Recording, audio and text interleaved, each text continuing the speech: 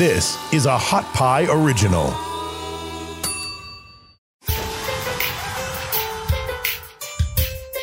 Welcome to the Gray Area Podcast with me, Chad Fisher. No more. Yo, it's Aaron Cheatham.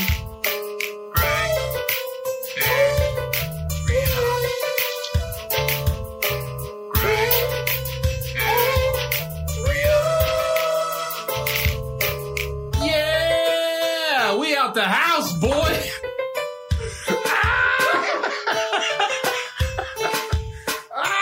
There's a picture. Hey, what's up, everybody? Welcome to the Gray Area Podcast. I am Chad Fisher alongside my co-host, Mr. Aaron Cheatham. Aaron, how are you doing, brother? I am fantastic. We just had a picture fall off the wall right as we're There's a ghost in this room. Like, y'all, who brought me in this haunted-ass studio? There's like, literally, we're counting down, and then stuff starts falling off of walls. I know a ghost when I see a ghost. That shit either, I know a ghost when I see a ghost, and that was a ghost came in here and knocked that. He didn't like it, man. He didn't like the paint by numbers photo you had. It's not a paint by number photos, first of all. Don't you disrespect Mr. Garrow. He's a great art teacher. Secondly, how y'all got me in this haunted ass studio? This cold ass haunted ass studio. You know what? Because now it's warm. So it had to have been a ghost up in here, because they say when you're around supernatural presences and stuff that you can feel that it gets colder. The air is colder. Oh, really? Yeah. Did you not? I don't study. So, yeah, they say when there's a supernatural spirit, you can feel it in the air. It's colder. You see your breath. It was cold as shit. It's not cold now, and my picture got knocked down. Wherever you are, ghost. If the toucan falls down, then we know we got a problem. We need to bring some ghost hunters in here or some shit. It must have been a conservative. Just a conservative ass ghost. Just some old Republic ass ghost. Like, I don't like this painting. You better watch Malcolm. He might be next. Yeah, dog. Let's hope not, man. Because that frame was like $20. Ghosts don't care about no $20. He's got the blooms and shit. Right. How you doing, man? You good? How's your week? Man, you know what? I'm tired, but I'll tell you one thing. Austin is a beautiful town. But one of the worst things about this town is the goddamn allergies. Yeah. Oh, and Jesus. Dog, it's been really bad this year. Man, and it's only, 15 days into the year, and it's been really bad this year. I got sick, too. Like, yesterday, I'm standing outside, and legit, like, a whole cloud. Of pollen. Of what, like, cedar or something. A visible pile of dirt and stuff just like blew right past me. I'm like standing in it, just blew right over me, and immediately nose locked up. Clock. It's done. That's crazy. It was a wrap for me for the rest of the day. Like, I just had that sinus pressure, and it's like, you say you sound worse now than you did last week. Oh yeah, well, actually, this is better than I sounded last night. I've been the same, man. I've been. I've been like, I couldn't breathe at all yesterday, and this is the worst place to have allergies and the worst time to have them. Yeah, because anything people go, oh, it's COVID. Yeah, I know, dude. It's like, that's not how it works. Like, and everything is just is immediately like, there's no flu anymore. We can lay rest to the flu. No one gets the flu anymore. It's immediately COVID. I thought that too when I had like allergies. I was like, I bet if I go get tested, it'll come back positive, even though I know it's allergies. Yeah, it's not COVID, it's pollen, but you got you positive or something. Yeah, you got something. People will judge you real quick, because I'm gonna be honest with you. Somebody can't smoke weed nowhere now. Somebody sit next to me, and they say, oh yeah, I had COVID a month ago. I go to a new table, right? Yeah. So same. If you have any symptoms, people just immediately look at you like a leper. Ew, gross. Like, my arm's not about to fall off. I'm not a leper. Okay, it's just cedar is not my shit right now. Yeah, that's what that is. Yeah, you can't smoke weed nowhere anymore, because as soon as they hear the coughing, they're just like, motherfucker, you better get out of here. I'm like, no, dog, I'm just smoking a lot of weed. I tell you, I have never been so nervous about a cough or a sniffle in my entire life. It's like, a little tickle in my throat, and there's people around. It's like, I'm about to die. I gotta either hold this thing until my eye falls out, or I gotta find somewhere to get away real quick. Yeah. How's your week been? It's been good, brother. Just been hanging out, getting back in the swing of things, getting everything situated with our podcast. Obviously, about to start. All the stand-up shows are opening back up, I think. So yeah, we had a nice little outing last night at Santa Cruz Theater, and you guys at Santa Cruz, stay tuned, because you've got a weekly show there right now, too. Well, yeah, and pretty soon we're going to be doing shows there. Yeah. Hopefully, we'll see. But yeah, like it was last night was very good, and that topic actually came up last night. Yeah. The topic of the flu being dead. And somebody was working on a premise on that last night. So you have hive thinking right now. Like there's other people thinking the same thing. Yeah, dog. I'm on the same plane. All right, you got a shout out for the week? Yeah, man. So my shout out of the week, dog. It's January. Around there. Dr. King's birthday. Man. Okay. One of my favorite historical figures ever, Dr. Martin Luther King. I encourage people to look into him more because I think there's like this, like people have kind of dismissed a lot of the other things that he was working on. It wasn't just civil rights, That's one thing that I think is lost in the shuffle a lot of times is that Dr. King was also talking about towards the end, latter stages of his life was talking about like capitalism and like what we talked about with Peter Joseph about market slavery. And you mean he was talking about the things that got him killed? That's what, and then he mysteriously ends up dead when they're like, oh, we don't give a fuck about civil rights. Y'all can drink at the same water fountain, but you start talking about capitalism, motherfucker. That's when you get marked. You start fucking with the white man's paper. Yeah, dog. We ain't playing that shit. And you get Epsteined. Yeah, real quick. What's that? Where you're on like a deserted island with a bunch of whores and shit? No, like you just end up suicided. Oh yeah, air quotes. He's probably still suicided. He's hanging out with Michael Jackson and Elvis right now. And Hitler, dog. They're just like drinking margarita. Hitler's dead. You think so? But Elvis and Michael Jackson and Tupac, they're still around. That'd be a hell of a concert, man. My shout out. Oh man, I totally just went blank on it. I had it. Dude. But you just said Martin Luther King. It's January. Oh no, I really had. Oh, okay. Look at you, dude. I was so prepared. I didn't write it down because like, oh yeah, I got that. This is a great time to tell you that smoking weed affects your short-term memory. Dun, dun, dun. I wish I was there right now. Yeah. My shout out of the week is to man, you know what? This is terrible. This is terrible right now. I totally went blank. You're like microphones. I love microphones. Yeah, listen to the cardboard people, the guy that invented lamination. Yeah. Shout out to him. No, I can give one real quick though. A shout out to my mom. Was her birthday yesterday? Oh, there you go, dude. Yeah, that should have been it anyways. And I don't give her credit, like. What's wrong, man? But no, shout out to my mom out there in Gulfport, Mississippi. Happy birthday! Hope you had a good one. At the casino, because you follow all the rules. I was about to say, it sounds like she probably, all the rules. She was in Gulfport. She's probably at the casino all the time, I'm sure. Yeah, I'm so thankful that when I called you yesterday that you were not at home to receive the gift that was waiting for you at the door. She's hitting them slots. I know. She was hitting them slots. Hard. So shout out to my mom. Happy birthday. And for you guys, we have a big guest. We are ready to bring in. Chad, are you ready to let's go ahead and do it. This week, super excited, man. We've got an awesome guest. He is the inventor of the Veggie Burger. He's also the author of Son of God and also The State is Out of Date. Two amazing books, which I'm holding right now. Please welcome to the show, Mr. Gregory Sams. How you doing, brother? Good to see you, man. I'm doing great. Good to see you. Thanks for doing the show. We really appreciate it. Thanks for coming on. Pleasure to see you, sir. Yeah. Great. My pleasure to be here. I do want to say this though. I want to put out there like how I met Gregory. So I was reading I had watched the Pyramid Code on at the time it was on Netflix. This was 10 years ago or so, and I started reading books by some of the authors that were on there, and then some of the people that were affiliated with them and whatnot. And I came across Gregory's book while doing like a search on Amazon, and the foreword was written by Graham Hancock, a very well known author, researcher and whatnot. And so I was just fascinated by Gregory's book, man. And so I found him on Facebook and sent him a friend request. And then I think he sent me a message later and was like, hey, says something. I can't remember exactly what it was, but I was like, dude, I'm reading your book right now. This is crazy as shit. I was I was starstruck at the time, honestly. And then, so Greg and I have kept in touch, and I went to Europe like 5 years ago. And while I was over there, I went to London and got to meet with Greg, and we had a nice little dinner. Got to chill out a little bit. Got to have some fun, if you know what I mean. Had some fun. No, he made a lovely dinner. I got to chill in his garden. We chopped it up, man. It was awesome. He gave me some tips on some tourist tips. I think he told me to go to Trafalgar Square, which wasn't on my list. I went down there and hung out there for a little bit. It was awesome, man. You live in London. You've been out there for a while now, your whole life, right? So you moved there at 3 years old? Pretty much. Okay. 3 years old I got here, yeah.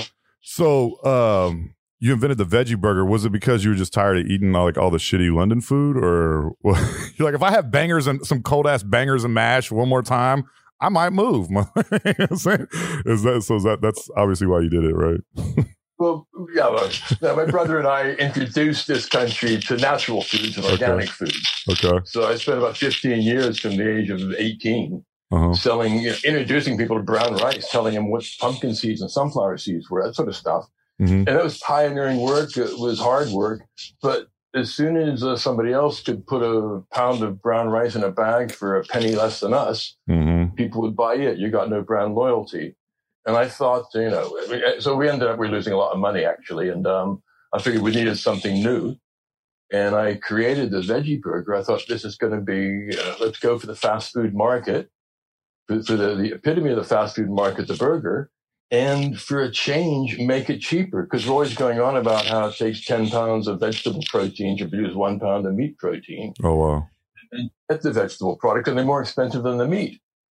So the Veggie Burger was 49p, which is about 70 cents, for 4 burgers, for a pack that made 4 burgers. And it was really cheap. And it just, I worked like hell to get a good recipe with natural ingredients. There's lots of sesame seeds and oats in it.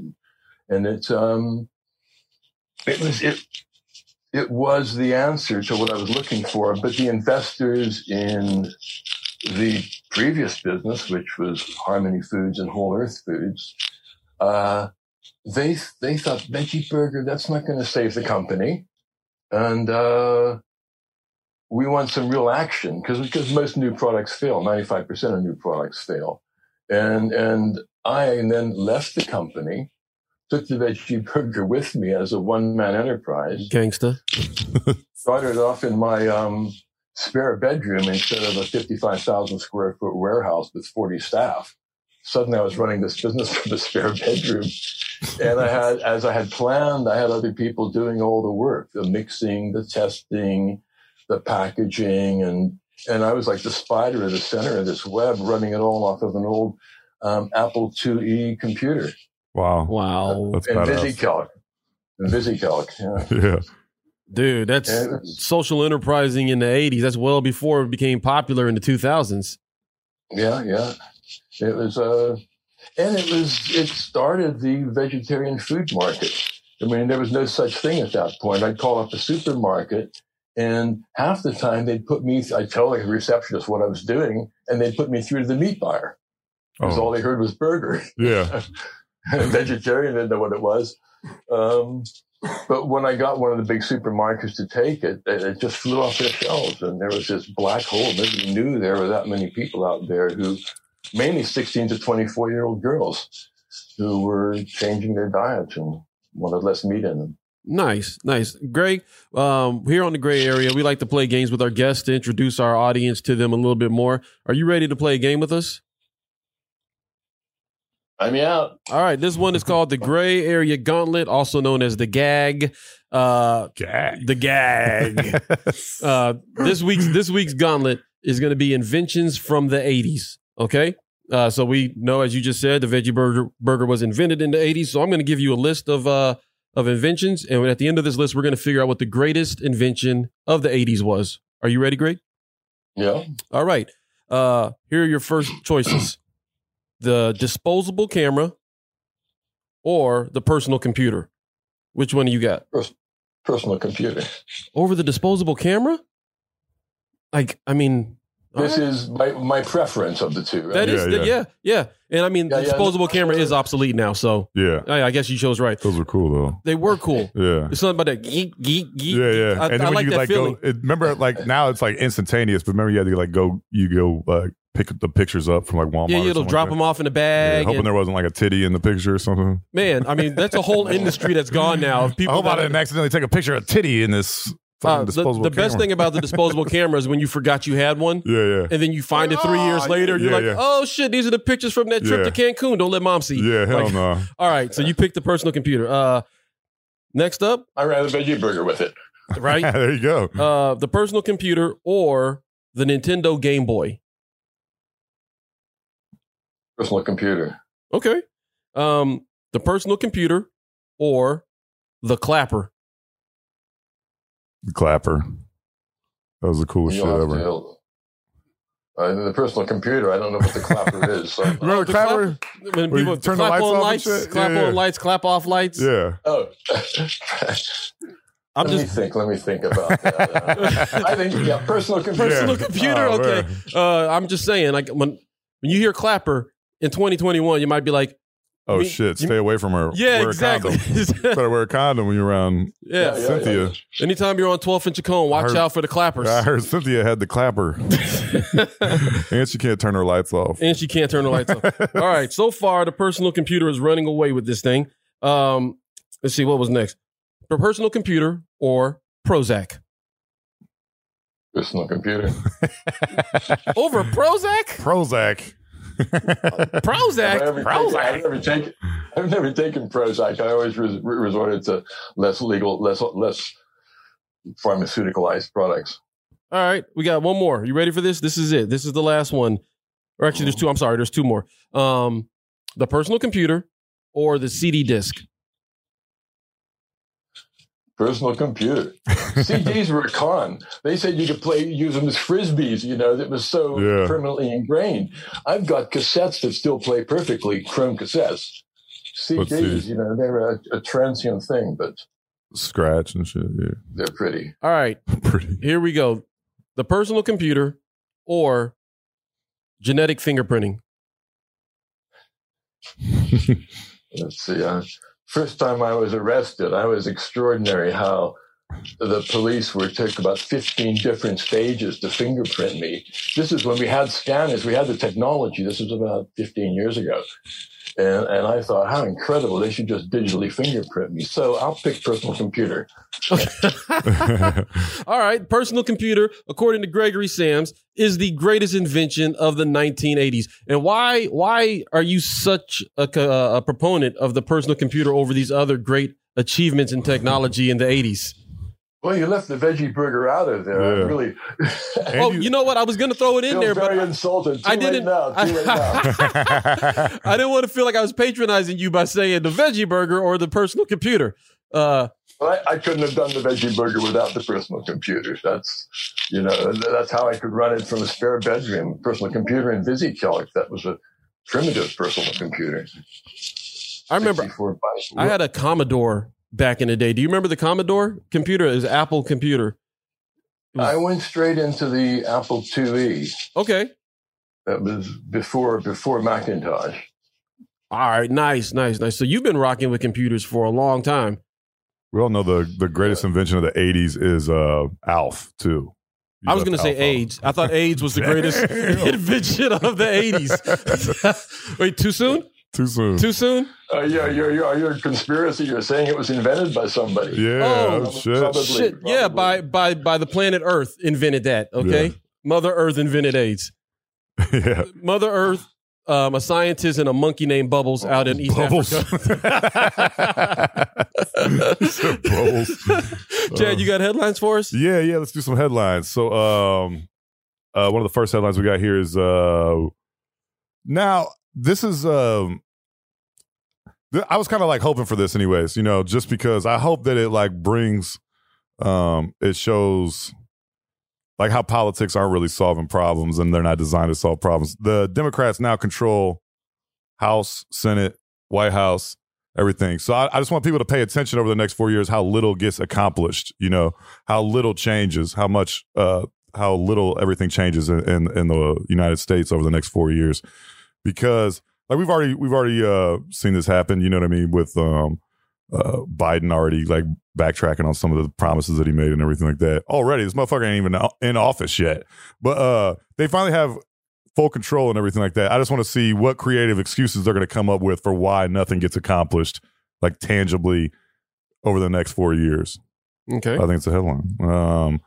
Already, we've seen Joe Biden already cut down. He said when he was running for president, everyone's going to get like $2,000 stimulus checks.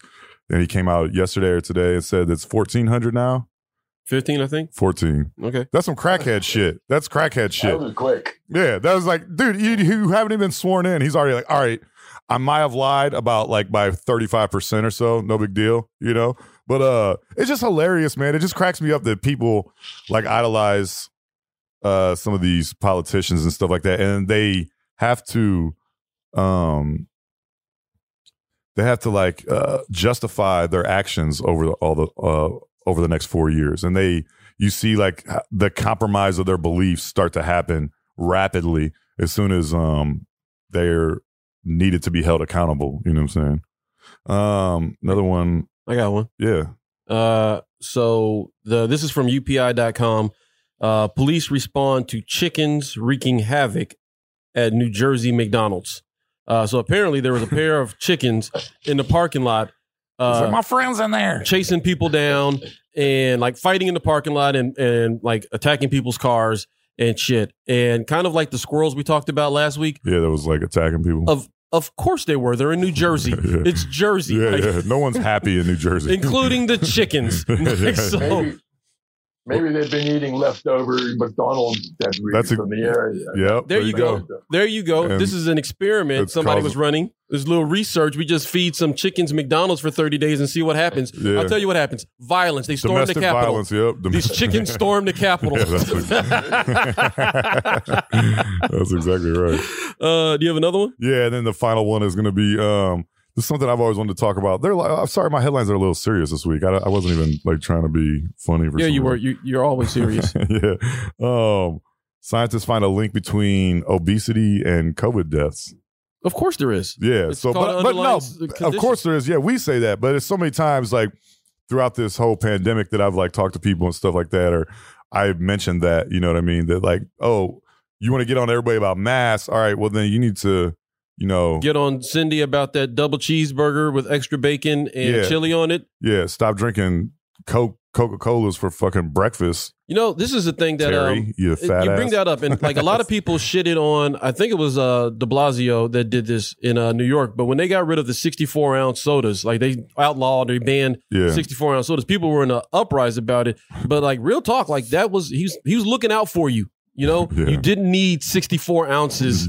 No one does. Of carbonated a family don't sugar. need 64 ounces of that shit. Yeah, that's a family size. I mean, and I don't know the research, but I would imagine that might have helped out a lot of people. Like I don't know the numbers if they went down on obesity in New York City or not, but I mean, maybe it's this funny if you're like at the grocery store and there's like some like super fat lady that's like yelling at you for not wearing a mask or wearing it properly while she's just got like Hawaiian Punch and like Cheetos in her cart and shit. Hey, don't grocery shame people. I'm saying you gotta throw some greens in there, Terry. Okay, you can't just eat all plastic all fucking bag shit. That maybe that does play a part because they do seem to have other health issues based on their weight. So they don't want to hear that though. Literally, COVID gets in there and goes, for me, for all of this for me. Damn. Oh, you shouldn't have. Yeah, seriously. This motherfucker's got Hawaiian Punch flowing through her veins. Oh, shit. Is this processed sugar? I'll take some of that right there. Hell yeah. Just laying on a bed of processed sugar right next to the pancreas. Dehydrated cancer? Oh, let me put some life in that. Yeah. Seriously, dude. Yeah. No, but it's hilarious that no one like addresses this because I guess it's so much easier to put a mask on than it is to like get to the gym or stop eating hot dogs. What do you want them to say? What do you want them to say? Hey, stop being fat? Yeah. No, you can't. Yeah, that doesn't work. No, just take your health more seriously. And you can't be like shaming other people for not wearing masks or something while you're eating like a 12-year-old kid whose parents are gone. We shouldn't be shaming each other, period. But no, we should. What's that, Gregory? We shouldn't be calling them masks either because they are technically speaking muzzles. Yeah, there you go. A mask is what Zorro wore. Yeah, yeah. A muzzle is what goes over your nose and mouth. A muzzle is what's in my bedroom waiting on my wife right now. Oh, shit. Can I throw one more? Damn, dog. Can I throw one more headline out there? Because I thought this story was interesting, and I'd actually like to hear Greg's perspective on this. Headline also from UPI.com. Nova Scotia kite surfer finds message in a bottle with a diamond ring.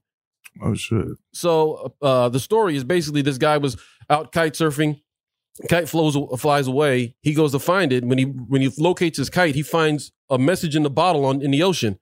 And he opened it up, and there was a letter inside, and there was a diamond ring in there. Mm-hmm. And it was just like so they kind of traced it back. They used some, I don't know how they did it, but they found this guy that sent off this bottle. And apparently he's been doing this for like the last 40 years, just throwing messages in bottles out into the ocean. And he's had like several of them returned. Real talk, I might have went and found him and took him his message. You ain't getting that ring back. Yeah, you ain't getting that ring back. That's mine now. That's mine. What was the message? Oh, hold on. I can tell you. I can read it to you. Let me pull it up real quick. The message was let me see here. Equipment, land research, uncork the bottle. It says,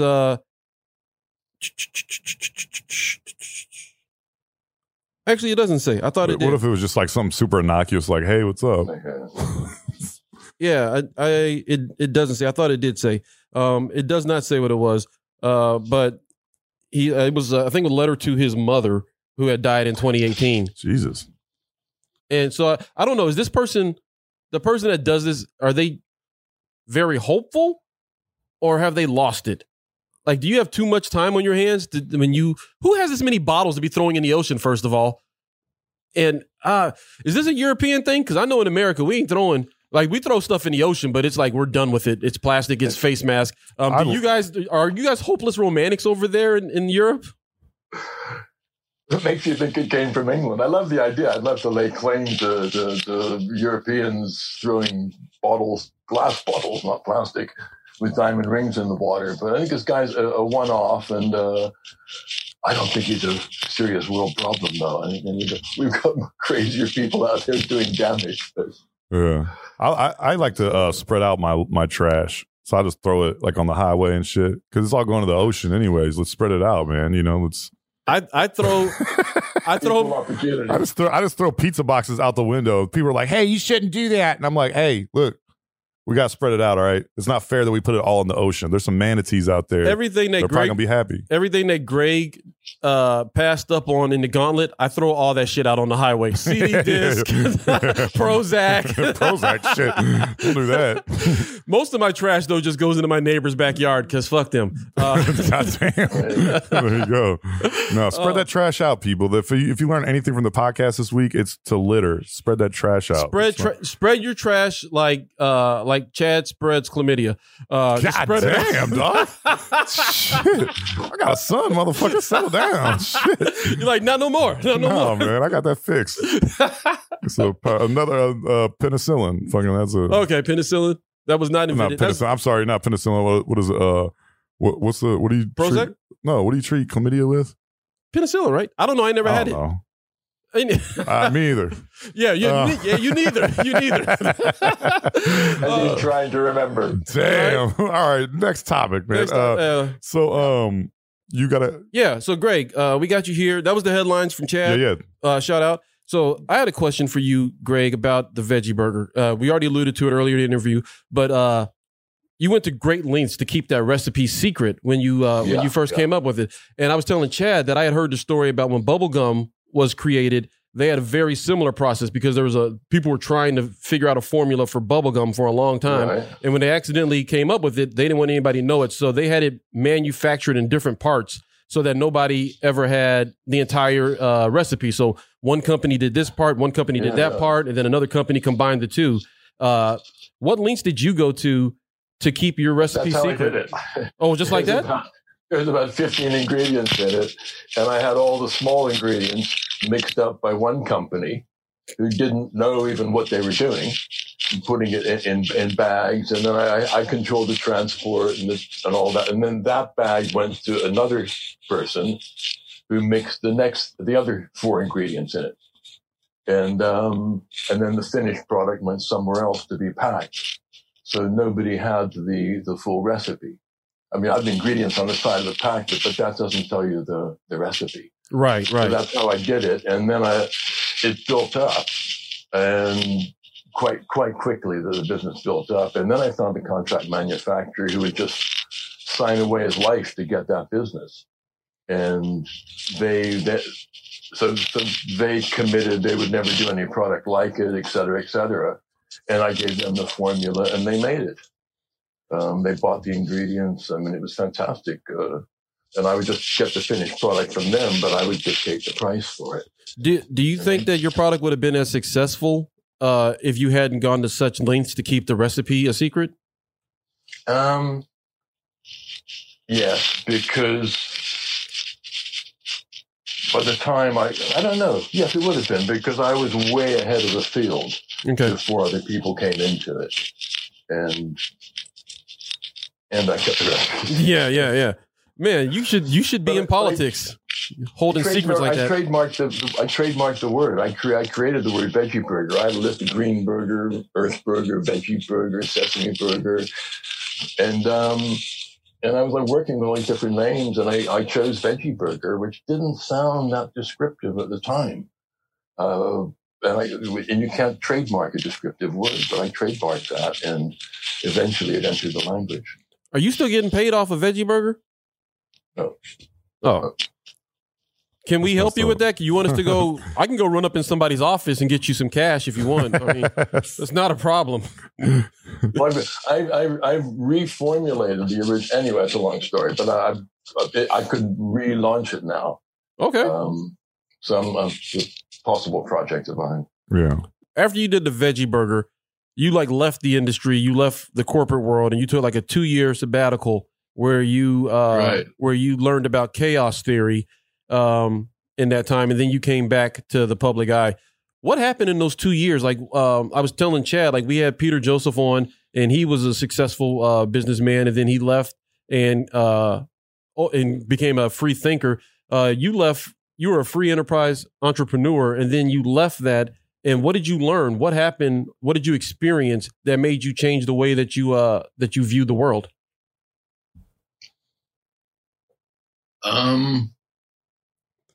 I had been working my ass off from the age of 18 when I opened the restaurant up to the time that I sold Veggie Burger when I was 39.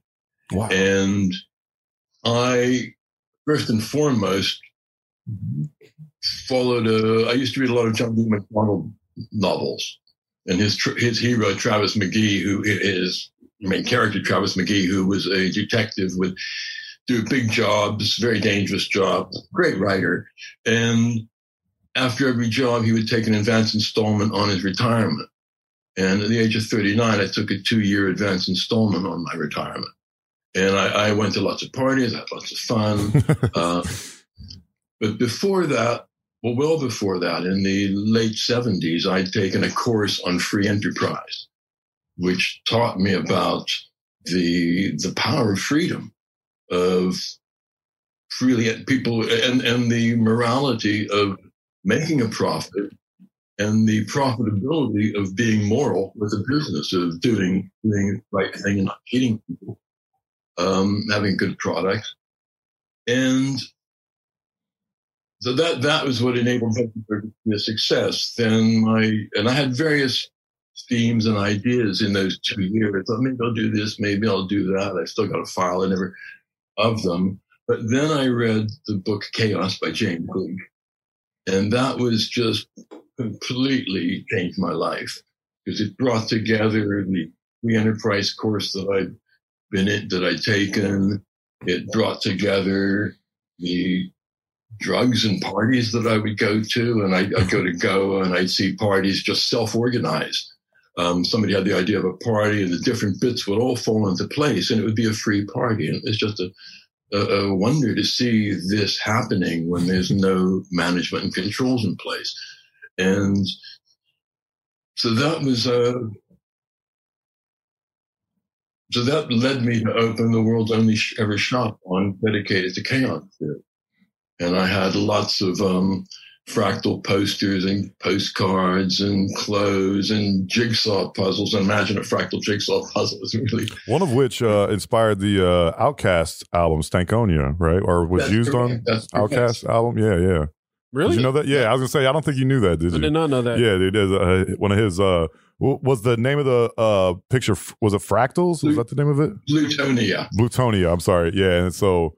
OutKast used that, or so they looked up on the wall in their room, and my poster was, they bought it and it was up on their wall, and they said, that's going to be the inspiration for our next album. That's awesome. For real? That's so cool.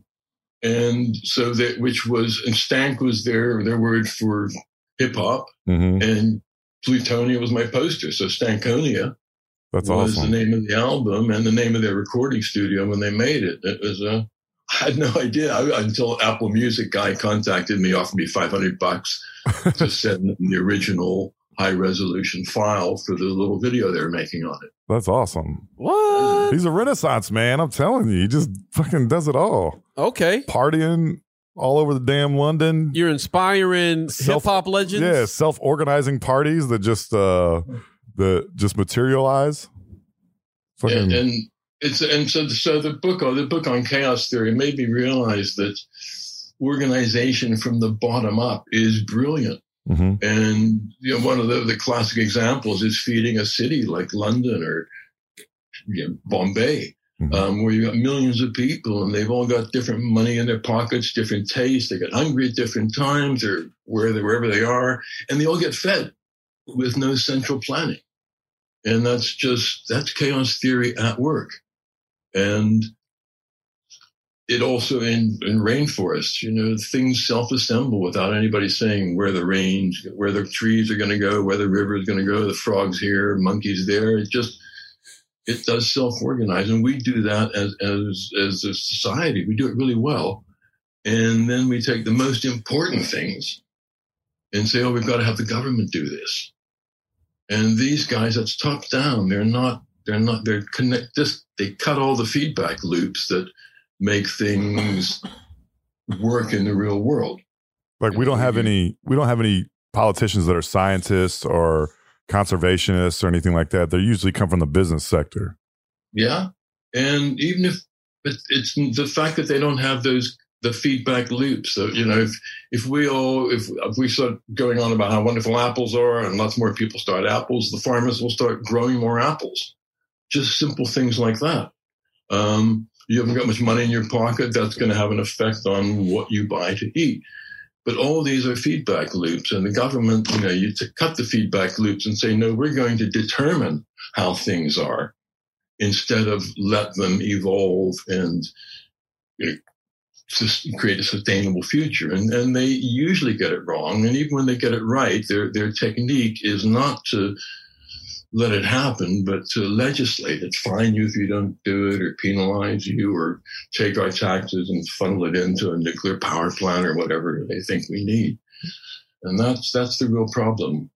And that's what chaos theory made me realize. And I knew that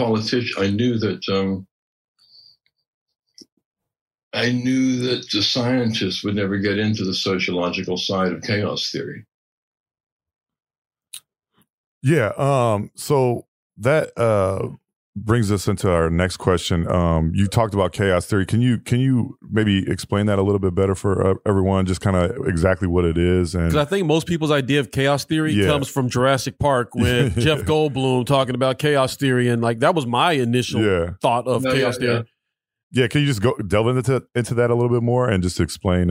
So it was discovered in the late 70s, and it was almost accidental because the scientists were finding out that there was a pattern in a dripping tap, and that was one of the fundamental experiments was done with a cassette recorder and a camera and about $100 worth of equipment at the time, instead of millions of dollars worth of equipment. And they were like really cutting edge stuff and finding patterns in nature that we hadn't been aware of yet. And the fractal geometry was Benoit Mandelbrot's invention, because geometry means measure of the earth.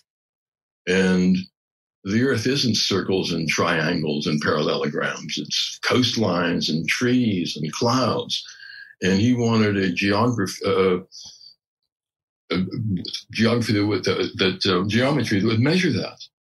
And so we created fractal geometry that saw that. And we understand now that's why our lungs and our circulation system work, because they're fractal. It's a sort of self-similarity, but getting smaller and smaller veins and branching out so that every single cell in your body is supplied with blood as the veins get smaller and smaller. And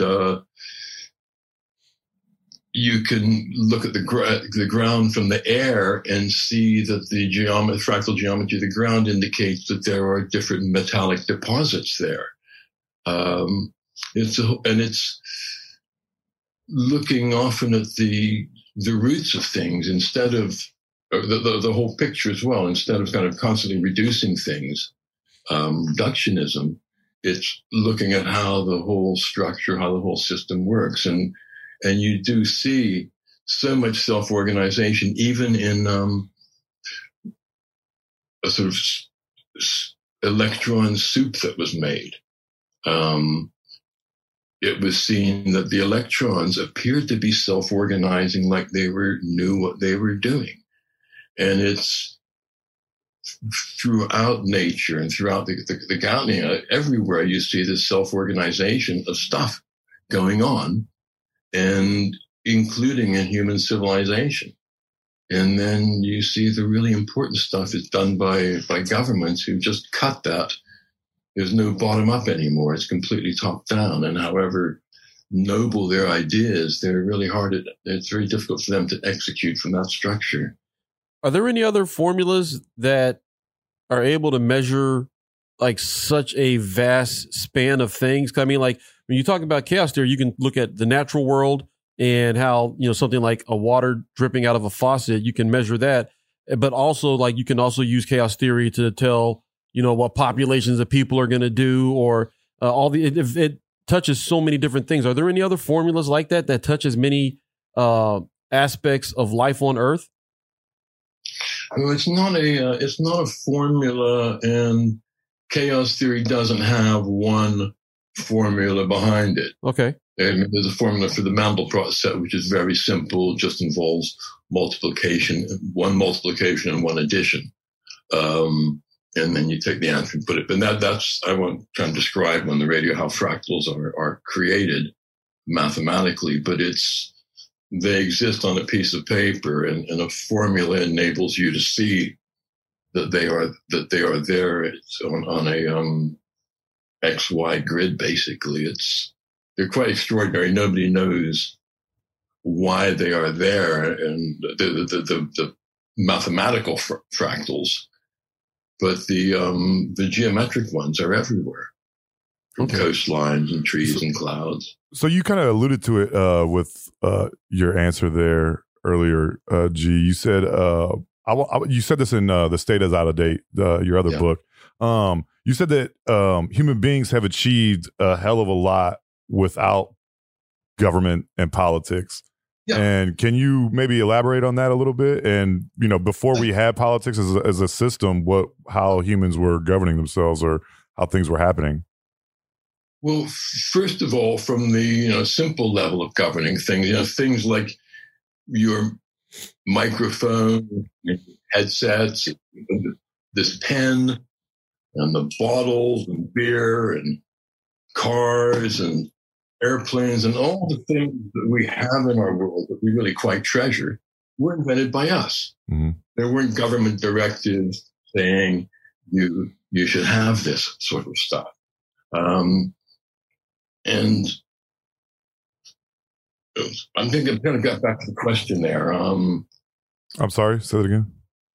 Can you get back to what was the question again? Okay, I said that the human beings have accomplished a lot without government or without politics, and what that was exactly, and how the structure was prior to politics and government taking over. So first of all, the stuff that we've created has been done without government. Mm-hmm. Now, what you used to have, there's kind of two factors involved, but one was you used to have trade guilds where the carpenters and the jewelers and people and the builders would get together and they'd have a guild because they didn't want people coming in and giving people bad haircuts or houses that fall down. And those guilds would make sure that the quality of their members was up to standard. Mm. But you also didn't have limited liability companies. That was a government invention in the 19th century, that a company could go bankrupt and the people who owned it could walk away. or drive away in their Rolls Royces or helicopters, and all their creditors are screwed. And so when people had to keep their word, that put a bit more morality, a built-in morality to businesses, because you didn't want to lose your house. And if you screwed people over, that's what could happen. So, and people did trade even back before we have any evidence of states or governments, going back to like 2,500, 5,000 BCE. You had international trade. You had people getting in boats in the Mediterranean and Phoenicia, coming up to the west coast of England and Cornwall, buying tin, taking it back to make bronze. And you have jewelry made in the Mediterranean found with Celtic burials. So you had this international trade going on before you had countries defined as countries even. And we tend to think, well, you've got to have a government. The only thing we need that state for, the basic underlying requirement, is to protect us from other versions of themselves. Right. That's their raison d'etre. And they started off by, putting a sword to us and saying, give me your money. Mm-hmm. I'm more powerful than you. You've got to support me. And now it's become such an institution. People think that, taxes are some natural fact of life. And some of it gets sprinkled back. But I don't know what it's like in America. But in England, about 1/8 of the money that they take away comes back in some sort of benefits and handouts and stuff like that. Right. But it's basically the same. Not that much has changed from the days of pharaohs and popes and princes running the world. Yes. Go ahead. Like, just going on that vein, you believe, you think that we could survive a crash of the global banking system and the nation states that they underwrite. Would we survive, or could we thrive? Because wouldn't it take generations for us to be able to recover from a crash of the systems that are in place right now? Or do you think it's possible for us to hold them accountable and make them work for us as opposed to us working for them? I definitely think we could have. I'm speaking past tense, because it's at the moment the whole system is being crashed, right? Intentionally, devastatingly. More so than bombs could destroy businesses even, and it could take us generations to recover from this if we ever do. Because the people who have engineered this do not have the sort of recovery in mind that we think of, where we're back to sort of free people who can move around the world at will and so forth. And you're speaking about like the massive transfer of wealth that's occurred during this pandemic. At the moment. Yeah. If the banking system may collapse, but there's a huge body behind it, including companies like Serco, you may or may not heard of, but they worldwide, they're ready to replace police forces if that's needed. Wow. Really? Wait, what's the name of this company? Serco, SERCO. And what do they do? I've never heard of them. They run England's nuclear weapons arsenal. They have private security who deal with all these sort of illegal immigrants who come in. They keep them in jails until their stuff is sorted out. They're major, and they're worldwide. It's frightening, and they've got a lot of, as do the vaccine companies, they've got a lot of bad form busted for one thing or another, but they're a major institution. Wow, I never heard of them. And you think that they could be like mobilized to take over, police states, or not? I don't know if they're big enough to police the world, but do you think that they can go into a place and take over as the police force, or policing? Well, they're big enough to operate in that area quite a bit, and they would, if if the police funded by the state collapsed, a lot of those people would immediately join them if they were. Yeah, I've never heard of this company before. Yeah. It's kind of like, I'm assuming it sounds a little bit like Blackwater or whatever that organization was. It's got far more tentacles than Blackwater. Oh wow! This seems really like they seem really dangerous because like you're talking about them being like a privately owned police force, and we've already got privately owned prisons here in America. Like, can you privatize the Justice Department across the world? Like, that seems very dangerous. It pretty much has been already, hasn't it? Like, the courts, some of the courts are our last resort. You know, you do get sometimes judgments that make sense. But then you get look at Julian Assange. America's still trying to get him over. Mm-hmm. And even though he won his case in court, it's being appealed by America, and he's still in jail, has been for a long time. There's no justice there. Mm-hmm. Right. So in your book, The State is Out of Date, you talk about, we don't even have to get into like how violent and how wasteful governments are, like all the destruction, all the wrath that they've created, all the heartache and pollution and everything like that. But can we just talk about just how inefficient governments are? You talk about that a little bit in your book as well, about how terribly inefficient these people are and how they're, wasting a lot of resources and a lot of the stuff that could be going to people to help people isn't reaching them. It's going to corporations. It's going to their pocket, what have you. Yeah, we all know the examples. In America, I remember they had a whole book on, military spare parts and $12,000 toilet seats and, $5,000 screwdrivers and stuff like that. Mm-hmm. Over in England, we had a classic example of it was the invisibility of it is that there was a scandal. They found out that MPs, or our congressmen, so to speak, were putting things on their expense account that they shouldn't have. So one of them had a boathouse in the lake at his private home, and that was funded by the state. And others had, ridiculous dining out bills they were charging, and they were, they're corrupt. That's what politicians do, but they caught them out at it, and it was a big scandal. A couple of people, got their knuckles badly wrapped. But meanwhile, they spent £10 billion. That used to be a lot of money, like 10 years ago. Right. Yeah. Still is, on trying to integrate England's National Health Service. Because we got the National Health Service, but all their communication is done by letters. They're not allowed to use the internet. Like today, still? Forth. So when I go for an annual, I'm in a wheelchair. I go to this one place for an annual look over, and I get a letter sent to me and a letter sent to my local doctor in the post because it might breach the privacy laws if they use the internet. Yeah. So they spent £10 billion trying to hook them up and get through this.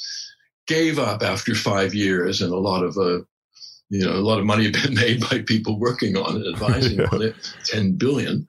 And then they just gave it up. Now that's about 100 years of MPs building boathouses in their ponds. Right. But everybody's saying, that's what governments do.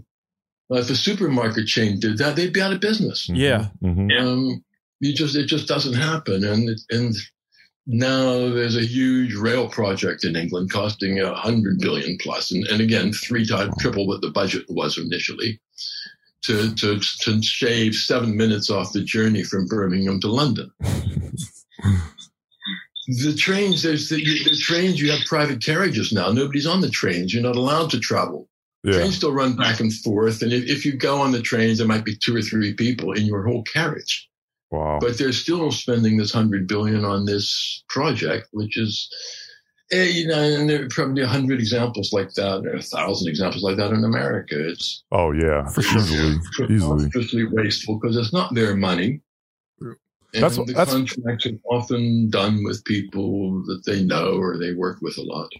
That's one thing that I think gets lost in translation a lot of times is that when people are talking about the government giving them money. It's not actually the government's money, is it? I mean, this is coming from taxpayers. This is coming from our work, our labor, and everything like that. So it's not a government handout. There's no such thing as a government handout. If anything, the politicians that are subsisting are doing so off of our money, off of our labor. We notice that with COVID right now.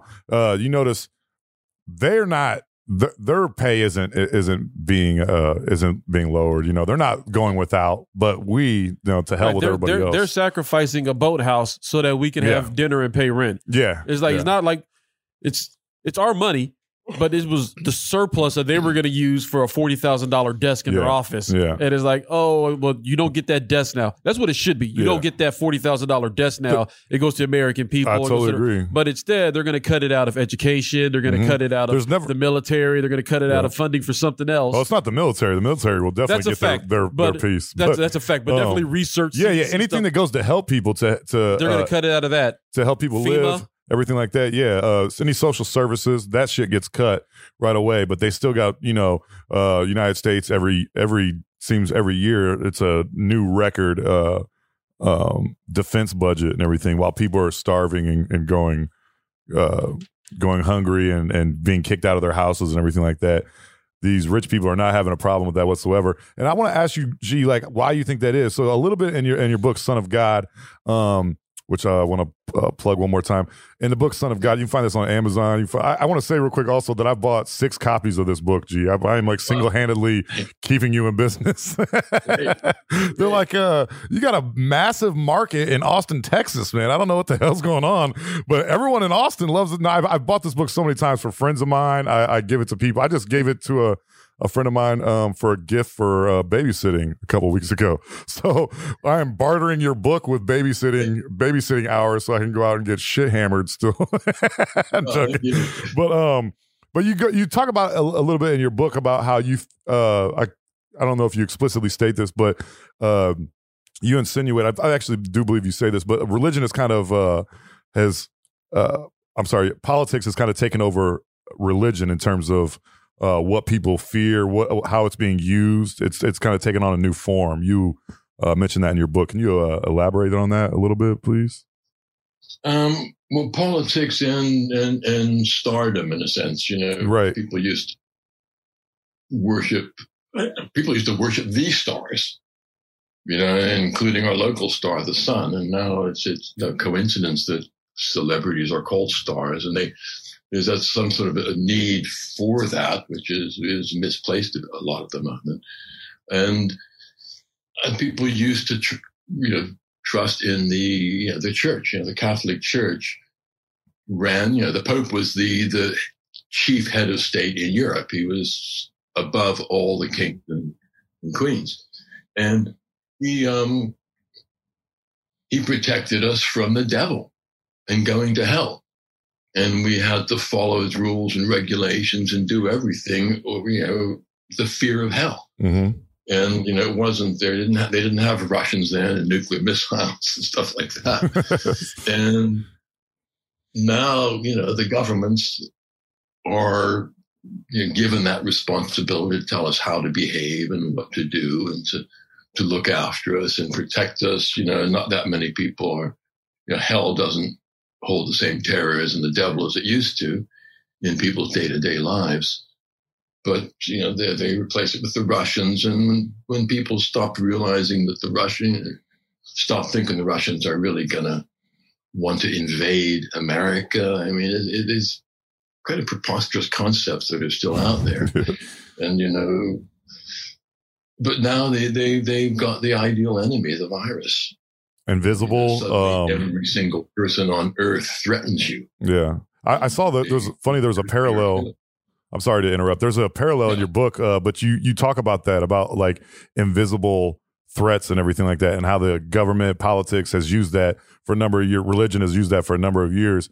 And it's very apt today with COVID as it being a invisible enemy, that is kind of slowly but surely squeezing the neck of businesses and people in general in the world. Yeah. And getting everybody terrified, so frightened, they're willing to accept any kind of legislation. to protect them from this. We've already had so much legislation protecting us from terrorism that kills 1/10 as many people as the American police do. Facts. And laws protecting us from the Russians, and people stop being frightened of either of those. But this virus that's portrayed like it's a goddamn plague, which where they have to carry carts down the street every day, bring out your bodies. And I haven't had a cart come down my street. Maybe they come when I'm still in bed. That's probably it.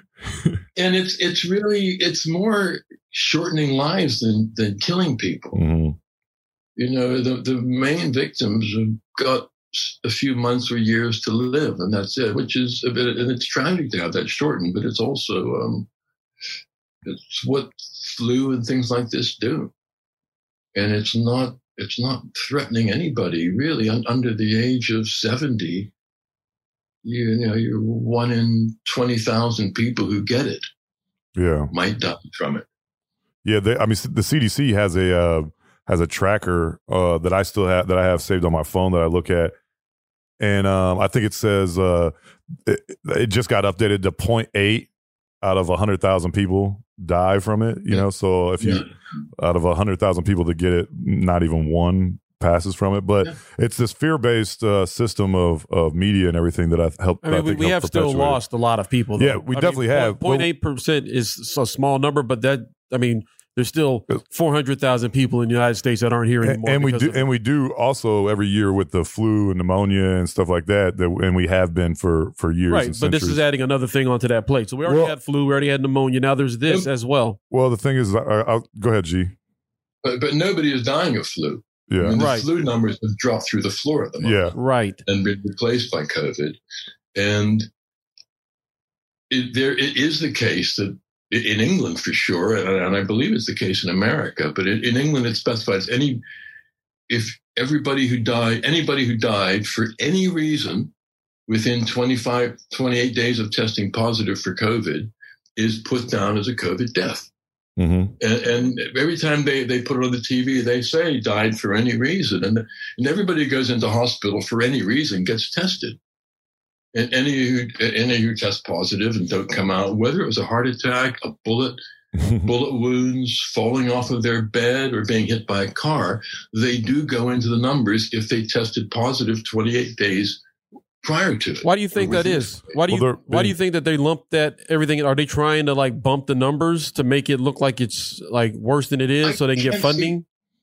I can't see any other reason, because it's easy when somebody, in America, you're getting people where COVID is a comorbidity with bullet wounds.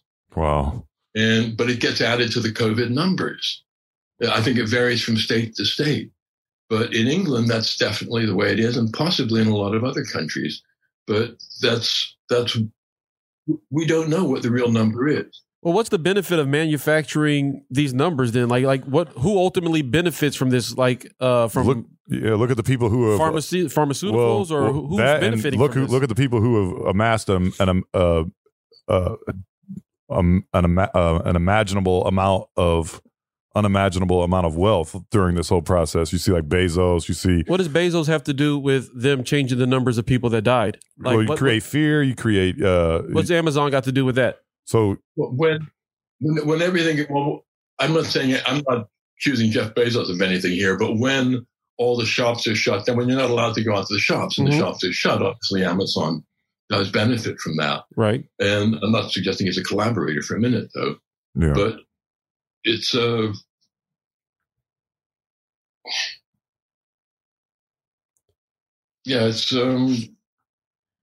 who benefits from it is all the testing and the vaccination, because now in England they want to test school children once a week. Wow. And wait, once a week? So far, the people I know have been tested as 30 anywhere from 30 pounds, let's say $50 to $150 to get your test. Wow. When you need it for an airplane flight. Vaccinations cost money, and if you have to get vaccinated twice a year, everybody in the world, that's a lot of people. And by getting people frightened of this terrible threat, which is not so terrible, It does kill people, but the viruses come and go in a couple of years is the maximum lifespan before they decay and become not a problem anymore. Oh, okay. But now they're constantly coming up with, it seems like they're constantly coming up with there's a new mutation of the virus. And they tell you if it's more virulent, but more spreadable, but not whether it's more lethal. Yeah. We don't know. But the definite seems to be the strategy is to keep us all frightened enough till we get our vaccination passports. You know, I don't know if you remember this, Chad, but last year at the beginning of the pandemic, President Trump sat up there in the White House in the Rose Garden with a bunch of pharmaceutical CEOs, the CEO of Walgreens, Walmart, Target, and he said that they were going to privatize the medicine, that the private industry was going to help out in collaboration with the government to come up with a cure and come up with treatments. Yeah. I think you guys, what you were explaining, it goes back to that, you know, because back then in April or May of 2020, they said that it was going to be the private industry that led the way for this. So then it makes sense for you to bump numbers, and it makes sense for you to keep everybody in house, and it makes sense for them to charge for all of these vaccinations and the testing and all that if it's being handled by the private sector from the jump. Yeah. You know what I'm saying? So I guess that answers the question, like, who's getting money off of this? It's the private medical, big pharma. Mm-hmm. Big pharma's the ones that are pocketing the surplus here. And just imperialism in general, yeah, like that's being advanced, obviously. You talked a little bit about the virus, the mutation and stuff, and I know you talk a lot about the conscious world and the conscious sun. Do you think coronavirus got a conscience? What's that motherfucker thinking right now? Something that pervades the entire universe, right down to every single atom. And there are two Princeton professors who came up with a mathematical theorem that proved, apparently about 10 years ago, that proved that if we are conscious, if we have free will, then so do subatomic particles. And if subatomic particles don't have free will, then we don't. And when you look at a cell in your body, there's 5 or 10 million different things, different entities in that cell. You know, excreting waste, taking food in, sending messages, repairing damage, preparing for replication. And there's some free will going in there. They seem to know what they're doing. Now, a virus has never lived, but it still has some minute share of the consciousness in it.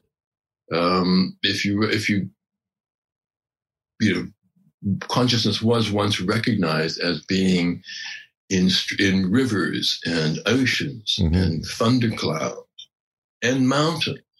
And where do you draw a line between a mountain and a boulder and a rock and a grain of sand? It's you can draw lines of degree there, but it does seem to be part and parcel of everything. I mean, when you recognize that, a piece of wood is, or metal is 99% empty space. Wow. Mm-hmm. And we know that, but you can't, but what is doing that extra thing? And that is light, which is the electromagnetic force, which is everywhere in the universe, the electromagnetic force, which I believe to be the basic carrier of consciousness. And it manifests in all sorts of different ways, this electromagnetic force, this consciousness. And we rent out our space in it. And it's like, we can have a huge amount of space or just be very self-focused and low consciousness. It's all free. Do you believe all consciousness is equal though? No, of course not. Okay. What are the degrees of differences? Like, clearly one would surmise that human consciousness is more complex than that of a atomic particle. Yeah. But on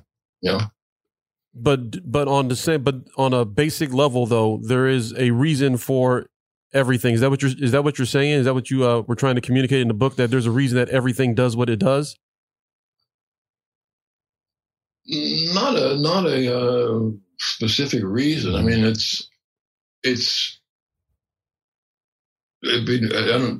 you don't really need a reason for why it does what it does. But it's not random. If it's all working together and you're getting the end result out of it. They don't necessarily know what the end result is. Right. The billions of bacteria. I mean, we've got more. We've got a huge colony in our gut, as we know. Processing our food, it's as influential as our brain on the rest of the body in many ways, influencing what our tastes are even. And they don't necessarily know anything about what we're thinking and what we're doing. But if they weren't there doing their stuff, we wouldn't be having this conversation right now about them. Yeah.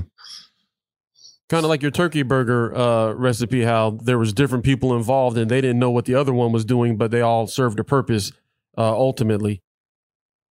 Yeah. Wow, that's a good point. We'll leave the turkeys out of it. Yeah, leave the turkeys out. I'm sorry, your veggie burger. I said turkey burger. I said, I'm hungry. That's my secret ingredient. Yeah. Secret ingredient is meat, motherfucker.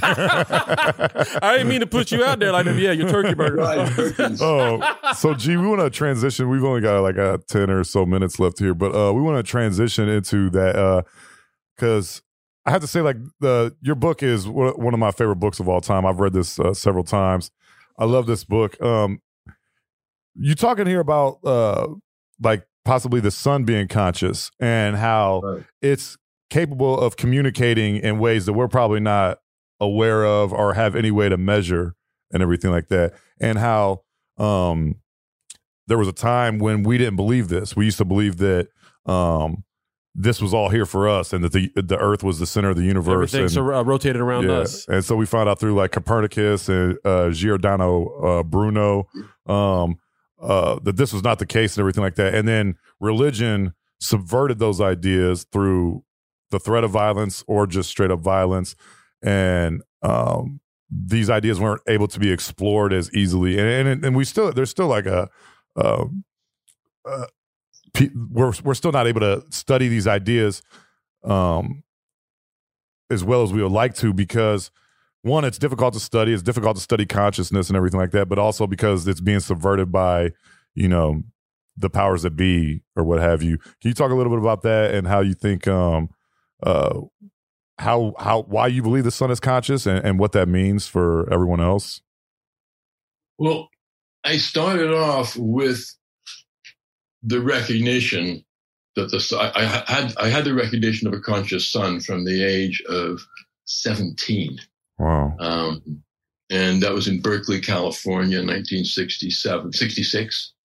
And it was on my first acid trip. I was just about to say, that must have been a hell of an acid trip. It was. A few other things got to it, but I recognized that there was, as I was staring into it from the top of Strawberry Canyon overlooking San Francisco Bay, I realized that it was a two-way thing going on there, and that there was a being there. It wasn't just an accidental light bulb in the sky that happens to bring us the light of life. And I had that communication. Then when I started writing the book in the year 2000, I started to look at the science of it and the astrophysics of it. And it so much supports the idea of a conscious sun. And there would be so many less mysteries about the universe if people realized that it's not all accidental, that stars aren't simply mechanical bodies reacting to nothing but the laws of gravity. And our science supports it so much today. And then when you think, as you're saying earlier, it's a great creator of electromagnetic radiation, not just light, but in all different wavelengths. We tap into the light in a few of them. And then what do we do with electromagnetic radiation? Radio, television, Wi-Fi, X-ray, MRI scans, all the things we use, all our communication, other than, verbal person to person, is using the electromagnetic force. And then we think, well, all these emanations of electromagnetic force from stars, oh, that's just like us farting when we haven't, or belching when we haven't digested our food properly, Instead of thinking these incredible outbursts of energy are perhaps directed, sending information back and forth. It's and stars. There's lots of silly things, but stars most of them are couples. Are binary systems. Most stars are rotating around another star. They live in communities. They're not randomly scattered. You have clusters of stars. You have clusters of galaxies. We know that galaxies have electromagnetic connections between them. These sort of spanning, the space between galaxies is an electromagnetic tube, if you like, if you want to try and prescribe it physically. There's one between Earth and the sun, which every 8 minutes in this connection between Earth and sun, tons of high energy particles pass back and forth between the Earth and the sun. And then it pulls apart, and then it rejoins 8 minutes later, and this stuff comes back and forth. Wherever the sun and the Earth are, this connection is there. It's extraordinary. It is extraordinary stuff, and it's just, you can't explain all this away as being just accidental.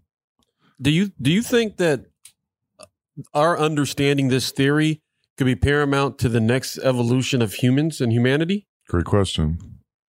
I think it would totally transform science if we recognized that we are not the only conscious entity in the whole universe. That the universe waited, 14 odd billion years for consciousness to appear when we dropped out of the trees and started walking around.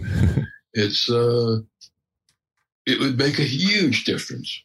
And we wouldn't be wasting billions and billions of dollars trying to find dark matter. Mm-hmm. In dark matter, it's the reason to look for it is because stars don't behave like random objects at all. The galaxy wouldn't hold together if they were just random accidental spheres. And so they've invented dark matter, which nobody can find. It's like, but if there's a lot of matter of some sort, that would explain why they're held together gravitationally. But it's like in the 19th century, they were looking for the luminiferous ether that everybody assumed had to be out there until Einstein came along and said, no, light doesn't need to travel through a medium like sound. Light can exist without there being an area or a medium for it to exist in, which was a kind of radical thought. But consciousness in stars would solve so many little mysteries of the universe and open up many more to find out, like how it is that stars direct their motion. There's a physicist in New York who is working on that, actually. Really? Right now? Yeah. Who has that theory. He's a physicist. Gregory is his surname, not his first name. I'm trying to remember his first name. I'm not going to stall on that. Yeah. But yeah, he's a scientist, and he says his theory is, screw dark matter as well, but stars are volitional beings, and they can direct their movement. And he's trying to find out how they direct their movement through the galaxy. I mean, through technology, once we understand that, we can advance our technology to where we can possibly be able to explore other galaxies and stuff in a better way than we're doing right now. I mean, it takes forever for us to get a satellite to Jupiter. But if we could understand that relationship between the stars and the magnetic poles between the sun and ourselves and other planets in the sun, then perhaps there's also a way for us to harness that and use it so that we can also explore other bodies out there. Yeah. Gee, I want to ask you, do you think that religion has claimed a monopoly on spirituality? Do you think that like because there's so many things, there's so many aspects of the sun that Christianity has bastardized or other religions have bastardized and everything, and you're saying that, you know, before religion, people were actually praying or worshiping or looking, admiring like the sun, the stars and everything like that. And then it changed at some point. Yeah. Before religion, you're kind of defining religion as being the three Abrahamic religions. Yeah. There were other religions before that. Hinduism, Buddhism. There was Zoroastrianism, Hindus, and in Shinto in Japan. You know, there's been, people have been spiritual and connected to the earth, to rivers, to mountains, to stars, to our sun. There's always been that part of our psyche that is looking to connect with consciousnesses, if you like, other than our own, whether they're divine or whether it's an oak tree. People used to have that connection, and it's something that's been taken away from us. And, you know, you say, do religions have a monopoly? If you're talking about the Abrahamic religions, well, you know, when you burn somebody or cut their head off or flog them for not listening to what you tell them, that's a monopoly. Yeah. And the great thing about Zoroastrianism, one of my favorite religions, is that they completely, you know, free. They have no problems with other people and other religions. Even when Cyrus the Great, the conqueror in the Persian Empire, you know, he liberated the Jews. He said, you know, freedom of religion for everybody, and no oppression by your rulers. It was because Zoroastrianism recognized light as the ultimate deity. Hinduism was like that too. God was light. He wasn't a God of light or a God who created light. God was light, and he came and he influenced Christianity. He influenced the Abrahamic religions, but they all turned God into this character kind of like us who created light, and that was a big failing of them, really. You say in your book about how you're not saying that like all religion is terrible, and you say in fact that it's probably helped, you know, several million people. It's helped and made their lives better and everything like that. But you kind of contend that it's kind of outdated and we don't really need it anymore in terms of the knowledge that we have and what we know about the world. I think we need spirituality. We need connection with spirituality. And religions, there's a lot of really good stuff in religion. Yeah. I know really good Christians who really behave like, you know, your idealized Christian. But Christianity is a whole different, and the Vatican and all that is a whole different scenario. And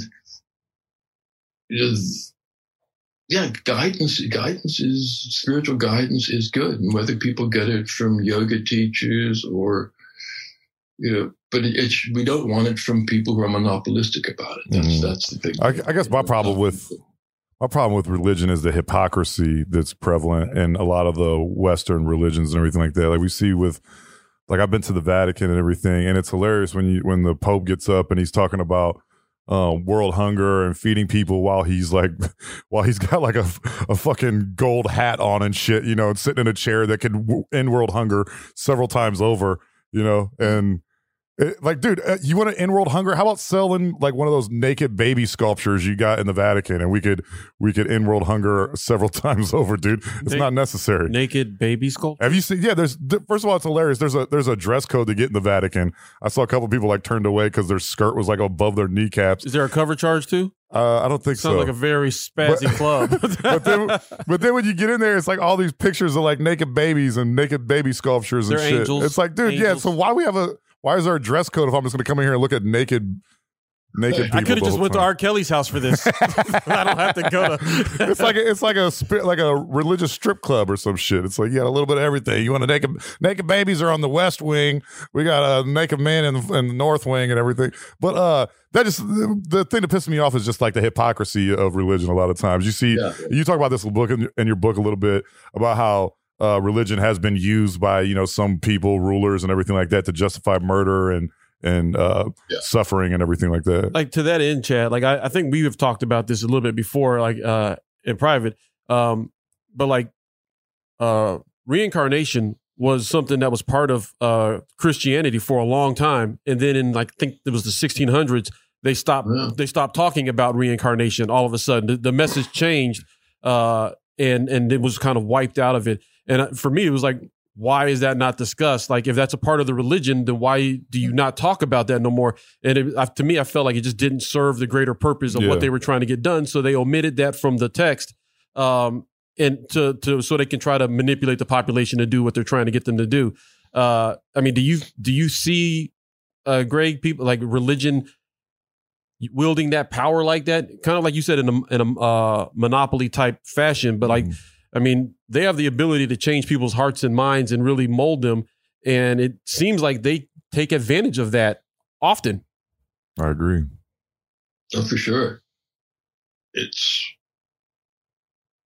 Religions were a ruling class. There were times where priests and popes ruled people as much as kings and princes. Mm-hmm. And they're going to be prone to the same sort of corruption and deception and need to lie to keep their power, as the politicians are. I guess they were supplying the only spiritual cord to people. They cut off any other spiritual links, and this is the only way you can exercise that innate desire to have a connection with other consciousnesses. That's what I meant.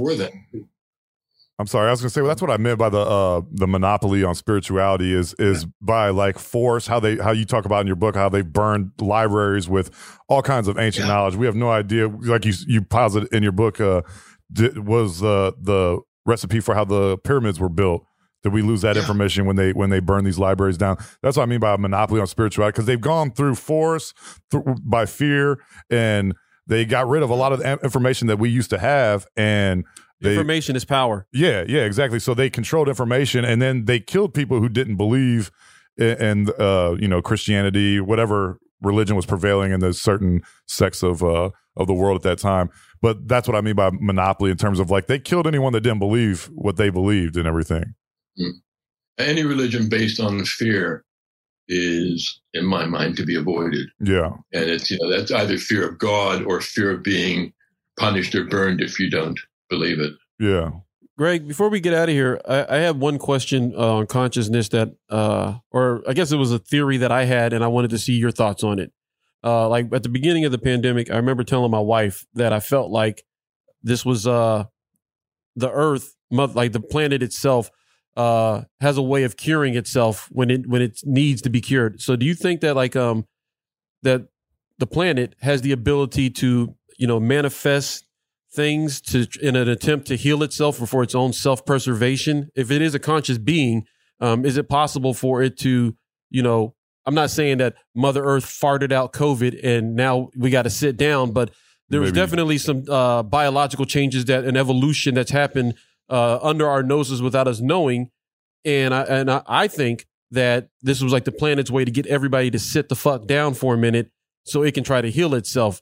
Am I thinking crazy think here, or is there like any type of plausible way that could be true? I don't think so. I think this was an engineered virus. Oh, really? It's not just me thinking that. There's a lot of scientific consensus now that is looking at it and saying it could not have made that evolutionary leap from a bat to what we have now without humans working on it. Wow. Well, if we take COVID off the table, could the planet do things like that to try to heal itself? Is it possible, you think, for it to have? I think it would have to do something a hell of a lot more lethal than COVID-19. Yeah. Because if you're talking about reducing the population, it would have to do something much more serious than that, because 1 out of 1,000 people isn't going to make a difference. Yeah, big difference to the planet's health. But the engineers of it, I suspect, have they're playing on the whole save the planet aspect of their controls. But their main and it may help the planet, but I believe their main intention is to reduce the numbers of, in their minds, useless people on the planet. People that, all you can do is gives them money, sort of universal basic income. Mm-hmm. But they don't need that many of us to support their lifestyle anymore. Very true. It's kind of as simple as that. And nobody's going to blame them because we can all blame a virus now. Yeah, so true. So we engineered COVID, but when the super Ebola comes, that was Earth. Maybe. Gee, this is a question I always want to ask you with, and we'll end on this. Because you study consciousness so much and you know so much about it and everything, and just because of your life experiences, I've always wanted to ask you this question since I read your book almost 10 years ago. What do you think happens when you die? Bro, that's a whole nother podcast. No, I know, but I'm a whole nother show. We're not talking about, I'm just saying, give me a, Yeah, I want to talk about this. It's kind of like asking a molecule of water in a mountain lake, do you think there's life after evaporation? Right. Or was there life when it was frozen in ice? Mm-hmm. And it's just such a different, a water molecule in a cloud drifting in the air, or part of the humidity, is so different from being water in a lake. And I think consciousness continues.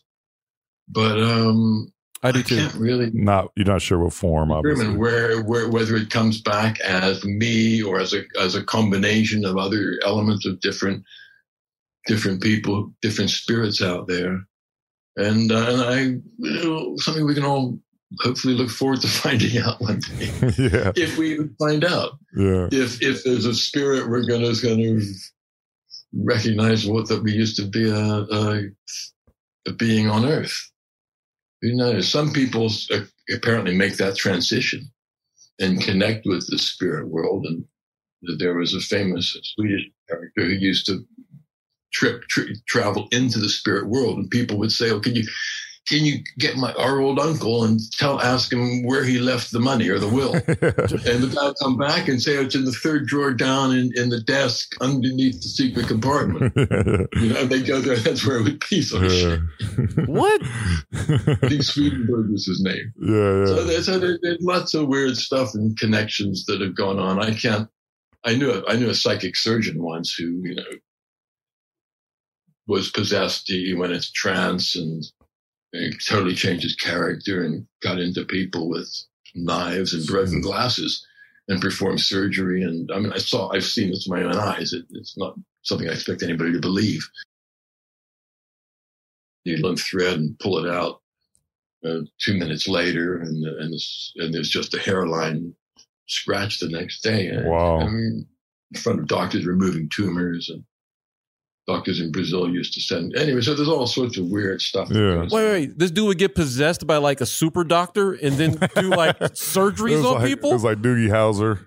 Yo, Richard Pryor, if you can hear me, please use this vessel. Yeah, I'm doing a show tomorrow night at 6 p.m. up in North Austin. If you could help me out, Rich, I'd appreciate it. Brazilian doctors sent their patients to him when there was an operation. If they thought there was a good chance the patient would be blinded by it or die by the operation, they then send them to Louisville to do those sort of operations. He was that well known. Wow.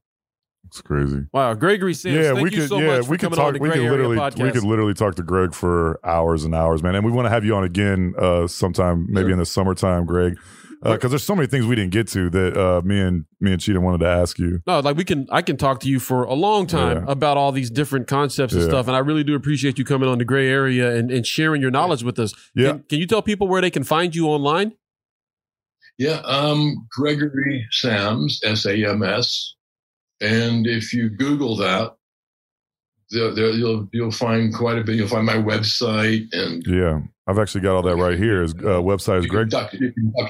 You can DuckDuckGo it as well. Yeah, do DuckDuckGo preferably. Yes. But GregorySams.com on Twitter, he is at Gregory1Sams. On Instagram, it's at Greg Solar. On Facebook, it's Facebook.com/Gregory Sams Solar as well. Make sure you give him a follow especially Facebook, because I get so much. There's so many articles that he posts that I read and stuff from his website. He's got a newsletter that you can sign up for that's very informative and awesome to read. But it's awesome to be able to speak with you again, Greg, and talk about some of these super interesting topics. And like I said, we didn't even get to everything that we had in our questions for you. I had so many, and hopefully we'll be able to interview you again sometime soon and get on some of this other stuff. For sure. Chad, tell the people where they can find all the gray area stuff online. So you can find us hotpiemedia.com. And then you can find us on Instagram. It's at podcast The Gray Area. Boom. Facebook.com/The Gray Area Podcast. Yeah. And Twitter, I still don't even know our damn Twitter. We got a Twitter and a YouTube. Yeah. Check it out.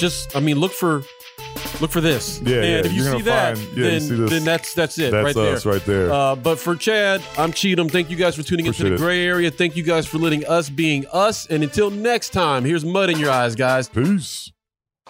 Thanks for listening. You can find more episodes and all other Hot Pie Media originals baked fresh daily at our home on the web at hotpiemedia.com, the Hot Pie Media YouTube channel, or wherever you listen to podcasts.